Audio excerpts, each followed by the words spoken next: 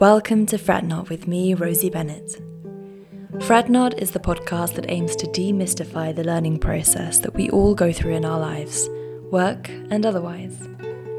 I'll be talking to the champions of our field about the lessons that have most defined their careers and help us to figure out how we can learn from what they've already figured out.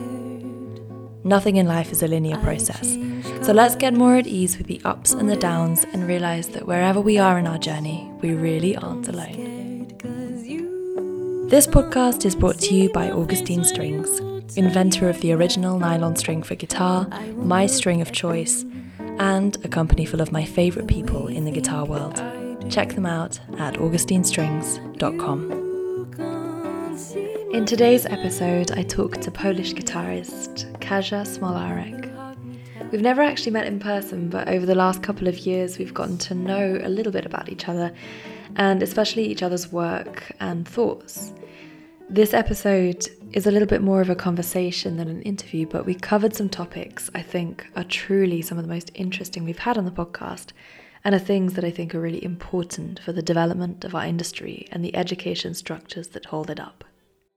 What is a lesson that you've learned that's been the most meaningful to you? So I was thinking about this lesson, and I think that the game changer for me was to learn to question everything. And by question everything, I just mostly mean it in musical sense. And it was basically when I entered here, Mozarteum with Marco Tamayo. During our lessons, I just got a lot of these questions coming from him, being like, why do you do this? You know, why do you play this fingering? Why do you play this dynamic? Like, what's your argument for that? And I was like, wow, I don't know, you know? And, because I think that we, quite often take things for granted or do a lot of things without really thinking them through, but just like instinctively. And then, you know, it just seems so close to like an established version of a piece that we're like, yeah, I'm good. I'm playing it, you know, fine. And then, but when you start asking yourself, like, really, like, why do I want to play it like this, you know, or how do I feel about like this chord or this line, you know? And this is really when you start coming up with things that you wouldn't have considered before. I wonder, when you are asking why, what kind of answers are you coming up with? Is it, I enjoy this, or a research-based answer? Yeah, well, like, you need to know why you enjoy it too, you know? Because I think that there is a message behind what you play, and you need to know what this message is. And of course, there is a part of research in it too, but like, you need to be familiarized with the research. And if you break the rule, you need to know what the rule is, sort of thing, you know? And why you're breaking it. So let's say if you have, I'm just gonna give a very, direct example. So if you have a chromatic line in a piece, let's say, or like a falling chromatic line, then you know it from the Baroque times or even from the Greek that this means something like sad. This is like a sad gesture or like a tragic gesture. And usually we play these lines connected, legato. And so if you separate it, then it could be interpreted by a listener as something ironic or humorous or grotesque. And now the question is like, if you want it or not, you know, because, you know, like, you cannot escape the context that you're in. There are like certain ways to understand things, and willingly or not, you know, you will understand them in a certain way. And now you cannot just say or think that your audience is not going to know the context, because maybe they do, you know. And then if you want to play something that you like, let's say, but then they receive the message and they like understand it differently, then you're like missing the point. And I think it's not fair to think that your audience will not know the context, you know, because I think the main like argument for people to abandon the research is that nobody knows it anyway, sort of thing. But what if they do, Then, like, they will not understand what you want to say. People have studied music always, And I think we are just building up on the same base. And even though in the past there would be different, let's say, trends or different schools of doing things, we all relate more or less to the same thing in the end. Well, I think I actually have to disagree with you there, because obviously the context has changed over time, and the context is completely different for you as it is for me. In fact, for every experience of it, it's a completely different context. Context is always in flux. Even how we look at history now is completely dependent on our current context. So we'd never have access to what the true context of a situation was, even if you had been there. If two people had been there, we would have completely different opinions of an event. And I wanted to go back to one thing that you said, which it made it sound, perhaps I'm reading this wrong, but it made it sound as though the belief is that, or your belief is that people embody different interpretations because they believe that the audience is ignorant about concepts and that they can get away with something, in inverted commas. There's two things that I find difficult about that. The first one is, I think, the perpetuation of that belief that playing in a certain way is disrespectful, either looking backwards into the past, which, again, we don't have access to the context of, or looking in front of us at the audience, who, again, we don't have access to the context of, is basically down to the fact that creatives have a desire for more power and claim to that power in a field where their output is temporary and fleeting.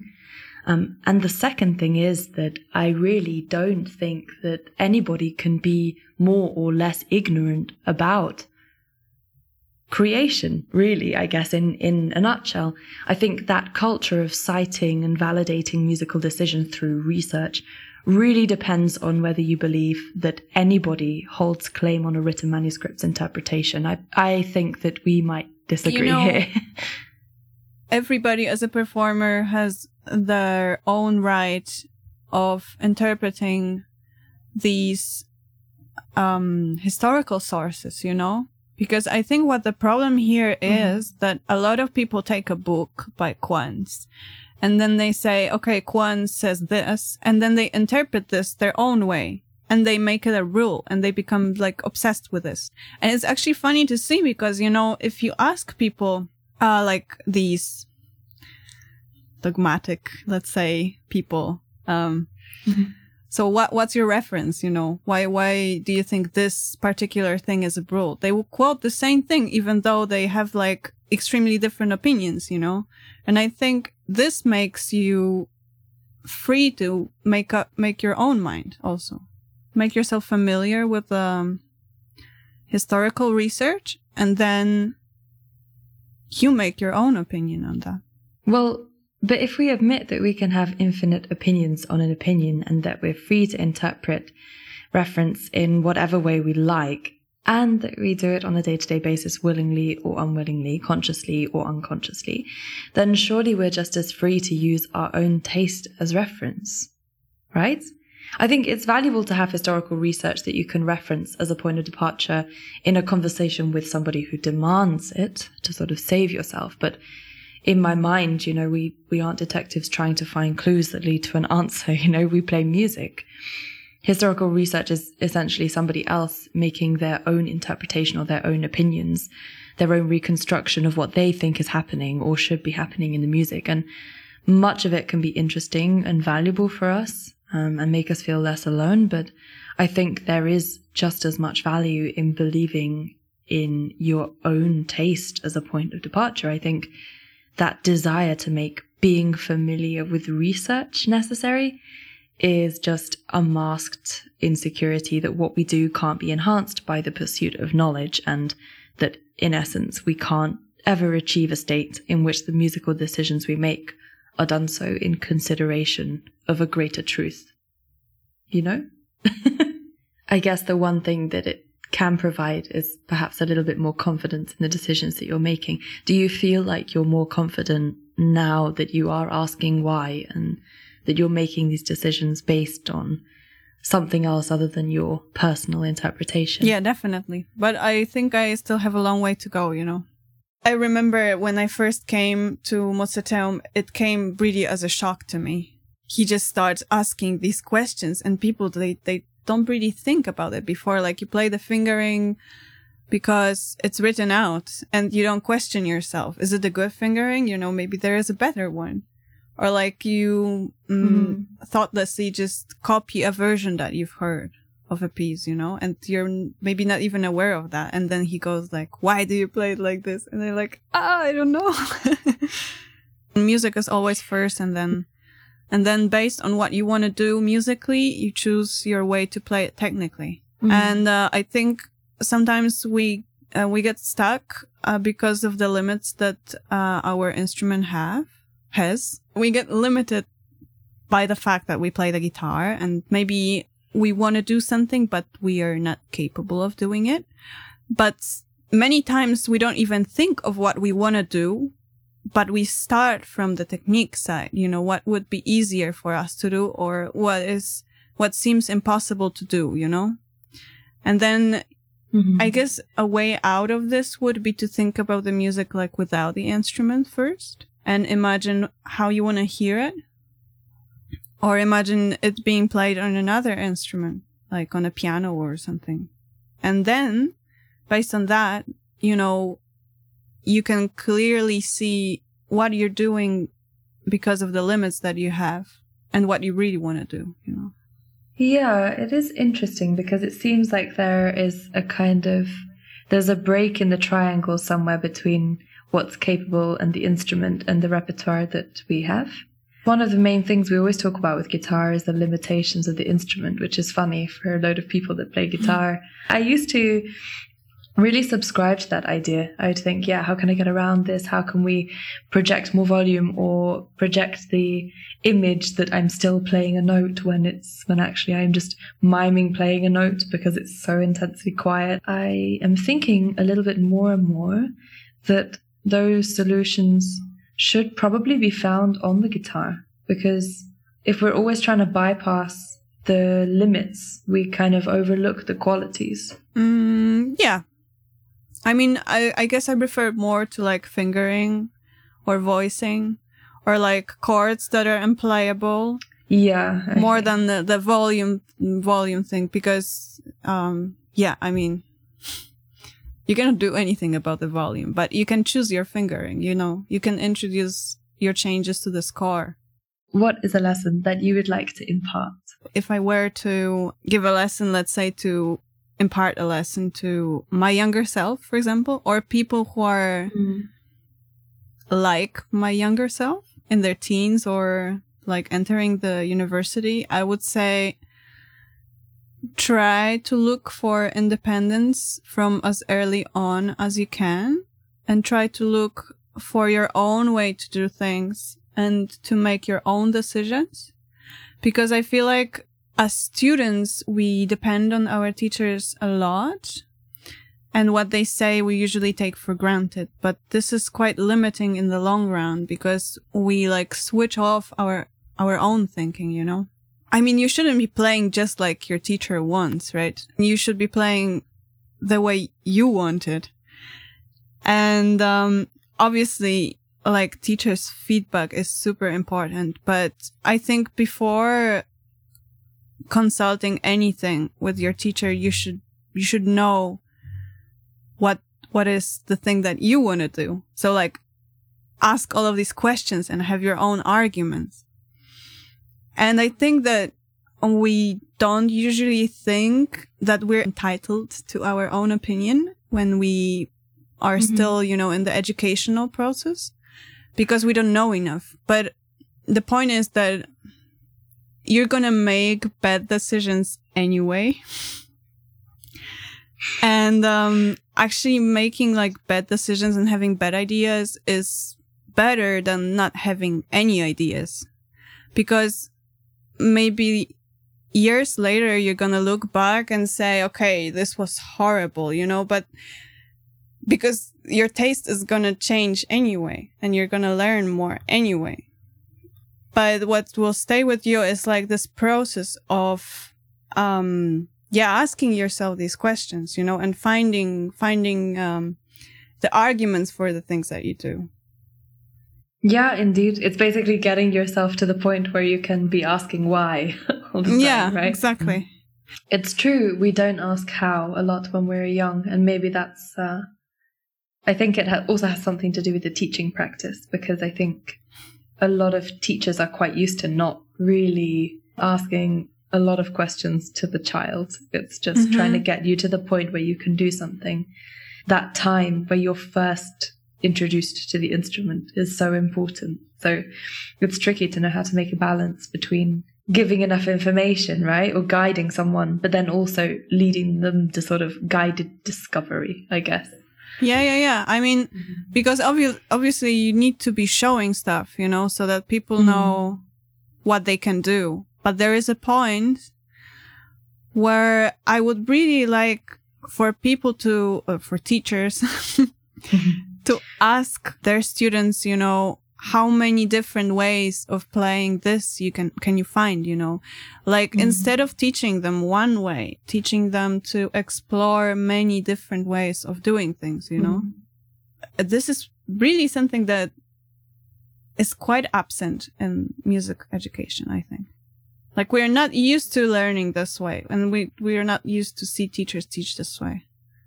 True. We're not really used to asking questions. I guess also perhaps because for so many of us when we're young, our teacher's so important to us and we don't want to seem stupid. And questions always seem like you don't know something. So there's not really the right environment for you to be able to ask a question that might be stupid, in inverted commas, because you're so scared. When you're young, you're constantly, and through your teenage years, what a bad time to ask questions and believe in yourself that this is okay, or to even ask questions of yourself. I mean, what an awful time for it. One of the reasons for that would be that if you study something, you want to be good at it. And as soon as you get to communicate that something's good and something's wrong, then you're going to go for the good thing, And, especially if you have ambition and you want to excel at what you do, then you're going to be like, I need you to tell me what the good thing is and I'm going to do it, It just doesn't work like this with the arts because it's really important to find your own way to do things. Like your personal way. Yeah. It's kind of interesting because I think what happens a lot is that you as a student, or at least this is probably my singular experience, but I'm going to project it onto everybody now. But in my singular experience, I found that actually I couldn't draw a lot of logical lines between things. For instance, in music, something that I think a lot of people find when they're studying is the correlation between practice and achievement in a classroom setting. Okay. When you're practicing when you are young, you rarely know what you're doing, right? Yeah. I think most of us will agree. It's like somebody tells you one day that you need to sit down with your instrument for an hour a day, and you're just like, okay, but you don't really know why you're doing this. It seems almost like it's to familiarize yourself with this thing. And so you just do a little bit, and the promise is that if you do this every day for 1 hour, by the time you come back in next week, you will be much better and your teacher will be pleased with you. And I'm sure that we've all had the experience of having not sat down with the instrument an hour a day and going into the lesson, the teacher asking, so have you practiced? And you say, mm-hmm. And then you start playing something and they say, oh yeah, that's good. And you think, whoa, I got away with something here. And then on the other hand, in another week, an alternate week, you might sit down and practice for an hour a day. Again, not really knowing what you're doing. I think that's important to the equation of this. Mm-hmm. And then come to your lesson the next week and the teacher says to you, well, you can't have practiced this. It sounds awful. And then you think, hey, but you told me, and now I've lost 7 hours of my life, and I'm sitting hearing of 6 hours, or I don't know, and so the correlation doesn't make sense. So I think what happens is that all of those things you learn when you're a kid, like if I go to this place, there's this. It's that kind of secure attachment style. And then what happens is when you start studying something in the arts, the correlation between work and result is so strange and elusive that it's almost like your secure attachment style just disappears. And then obviously you don't know what questions to ask because you think like, well, some weeks I play amazingly, apparently, because you don't criticize yourself at all. You just listen to what your teacher says and you take that for law. So you kind of don't trust yourself either.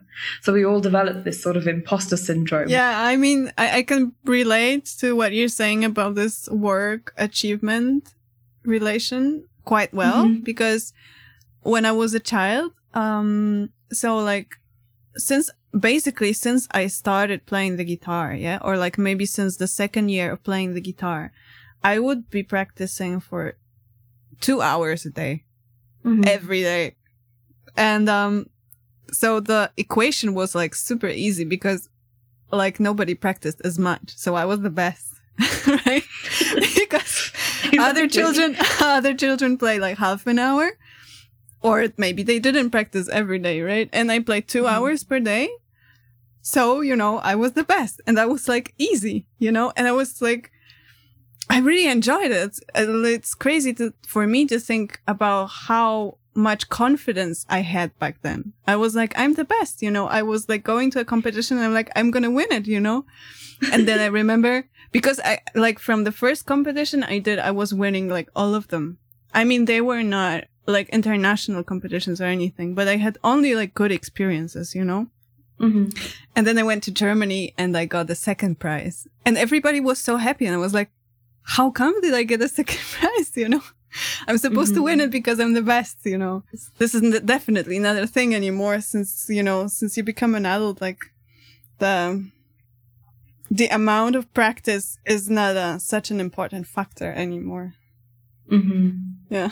Yeah, and I guess as you get older as well, you realize what practice is for, and then it becomes a little bit more clear how you can get there from not playing something to being able to play something well. Yeah. I think when you're little also, because the problems you come up against are smaller, so you have a bigger achievement rate. Whereas I think it has a lot to do with the relation between the stage you're at and the speed that you're learning new things.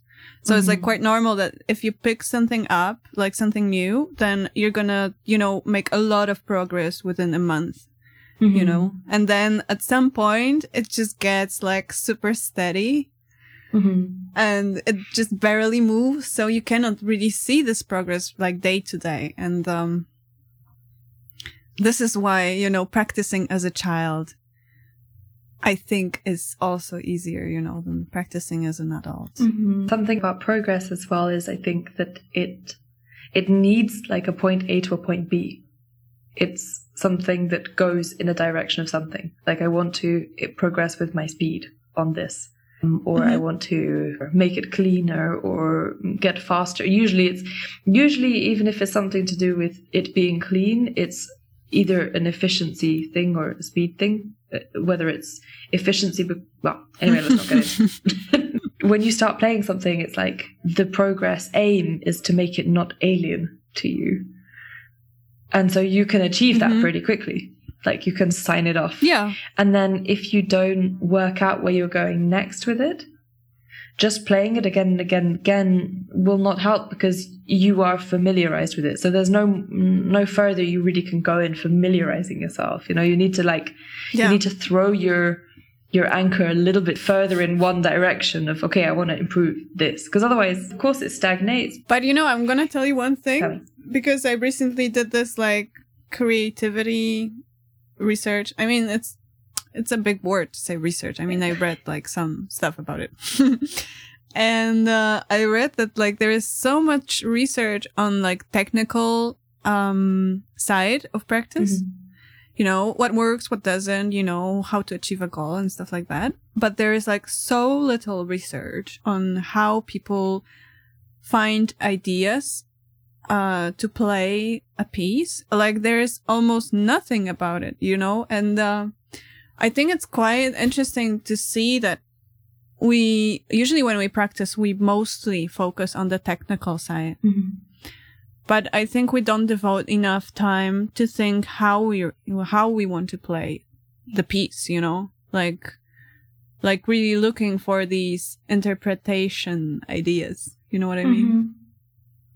Maybe part of it comes from the way that we have polarized robotics from humans. Robots from humans. There was no humanics. What? No.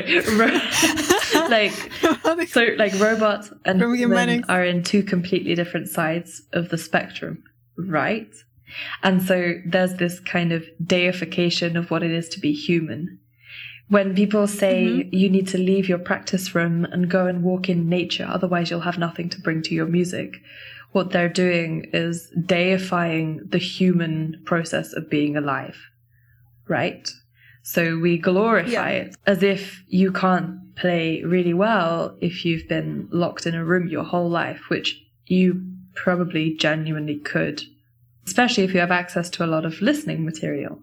But I mean, I think what happens is a lot of people leave the creative side. It doesn't surprise, you know what, it doesn't surprise me. There's not a lot of research about this.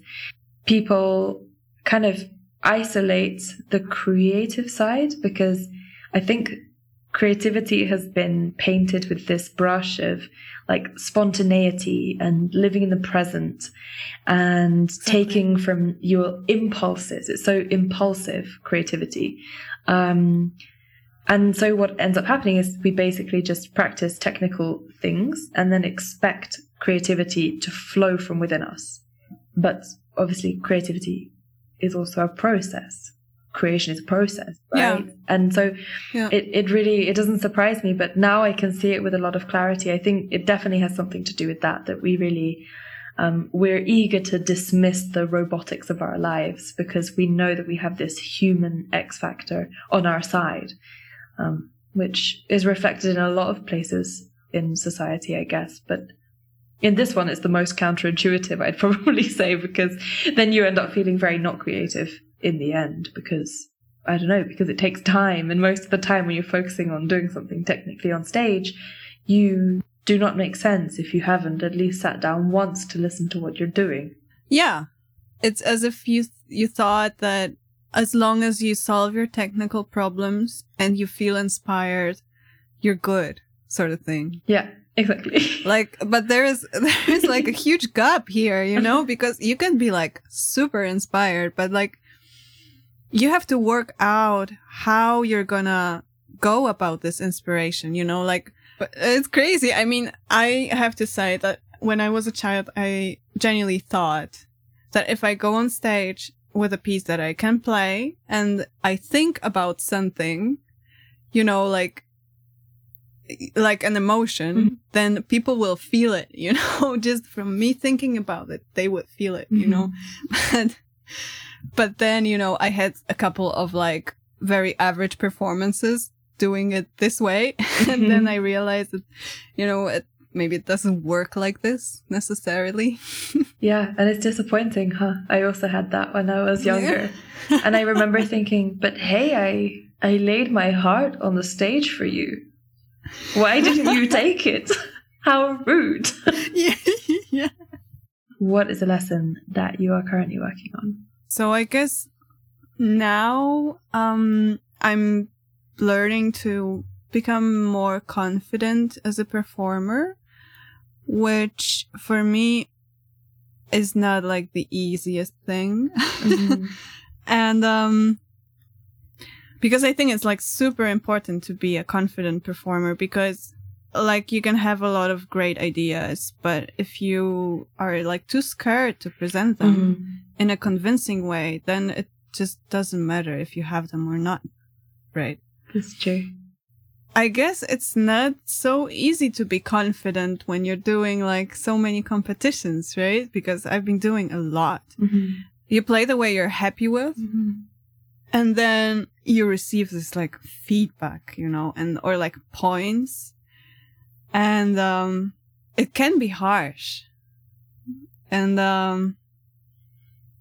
I think it's quite hard to like not lose confidence at this point.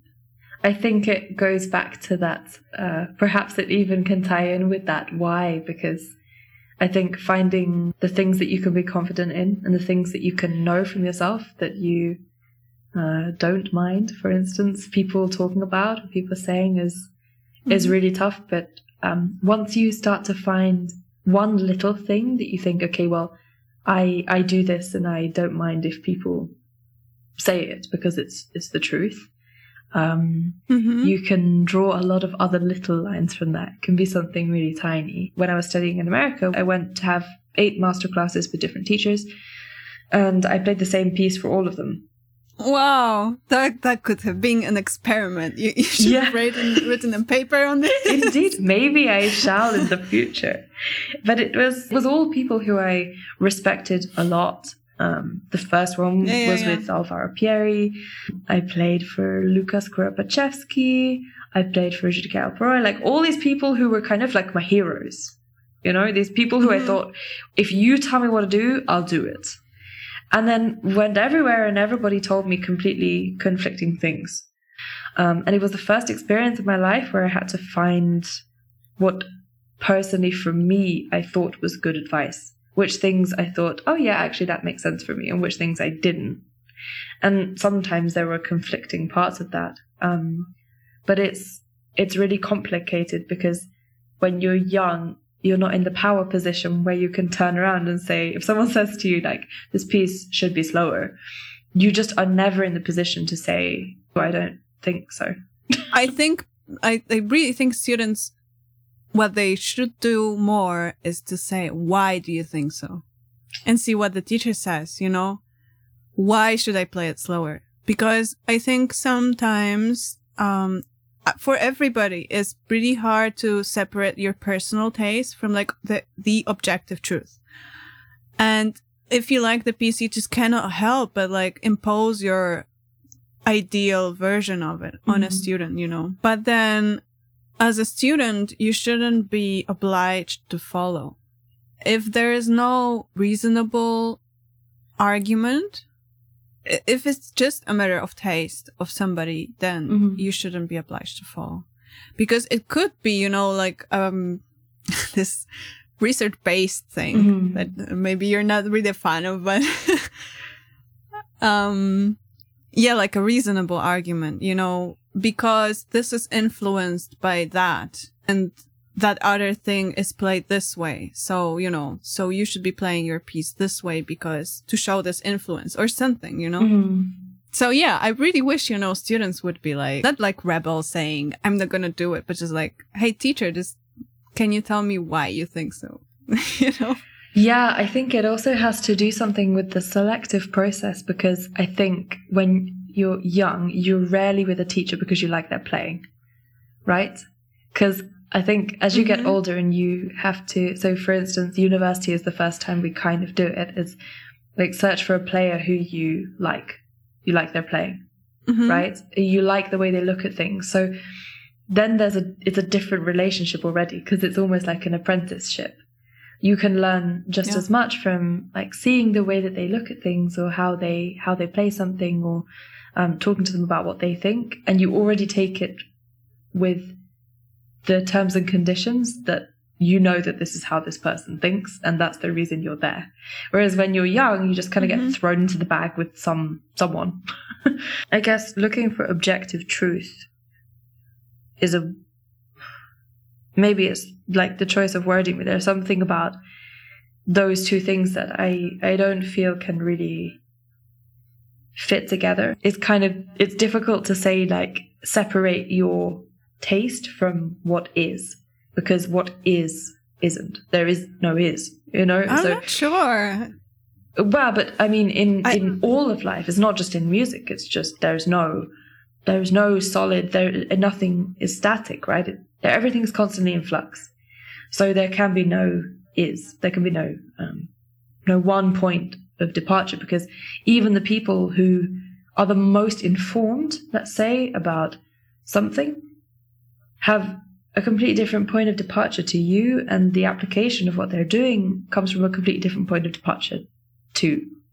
It's not. I'm not saying that research is useless. It's not that at all. You know, you said like, oh, maybe you don't like that idea. That's not that. It's just there's some kind of issue I have between like the separation. How can you separate your taste? Even if you separate your taste from what you think is objective truth, what you believe is objective truth is colored by what your personal taste is, right?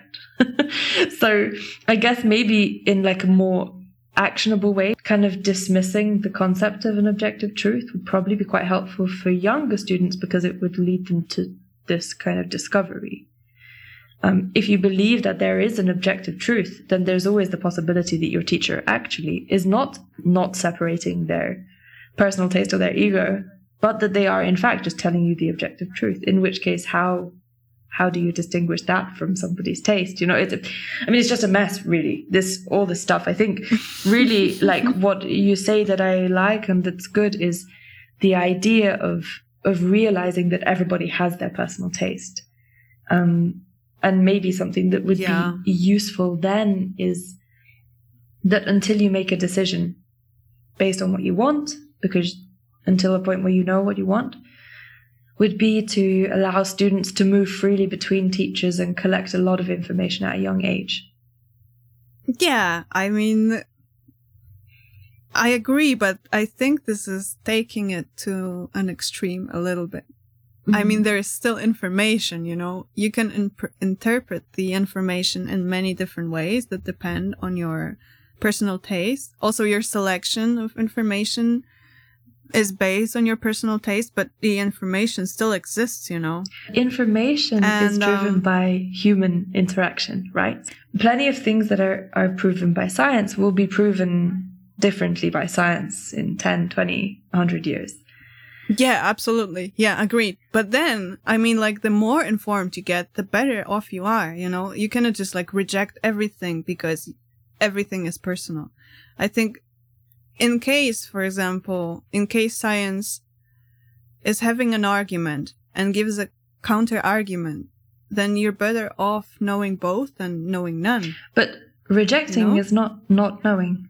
There's a difference between that. Yeah, exactly. Because in classical music, and this is part of the reason I think that I feel so strongly about this, at least what we're talking about, it appears that way because I've talked a lot, but is because people always in classical music associates rejection of a certain idea of something that is historical as ignorance.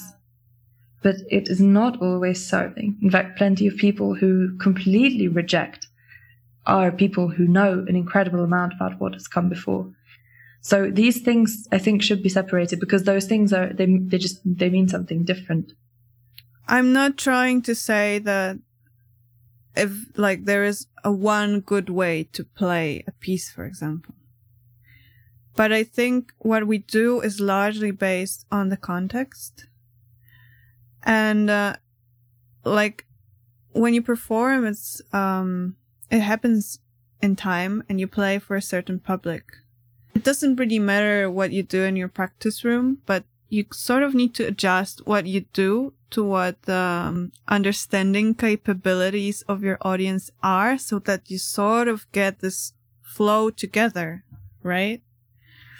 And then, like, I think there can be some guidelines to doing this. Regardless of the artistic profession, there would be some clues that are read in one way or another, and you just cannot really escape it because you're using them, like, without being aware of this. Mm-hmm.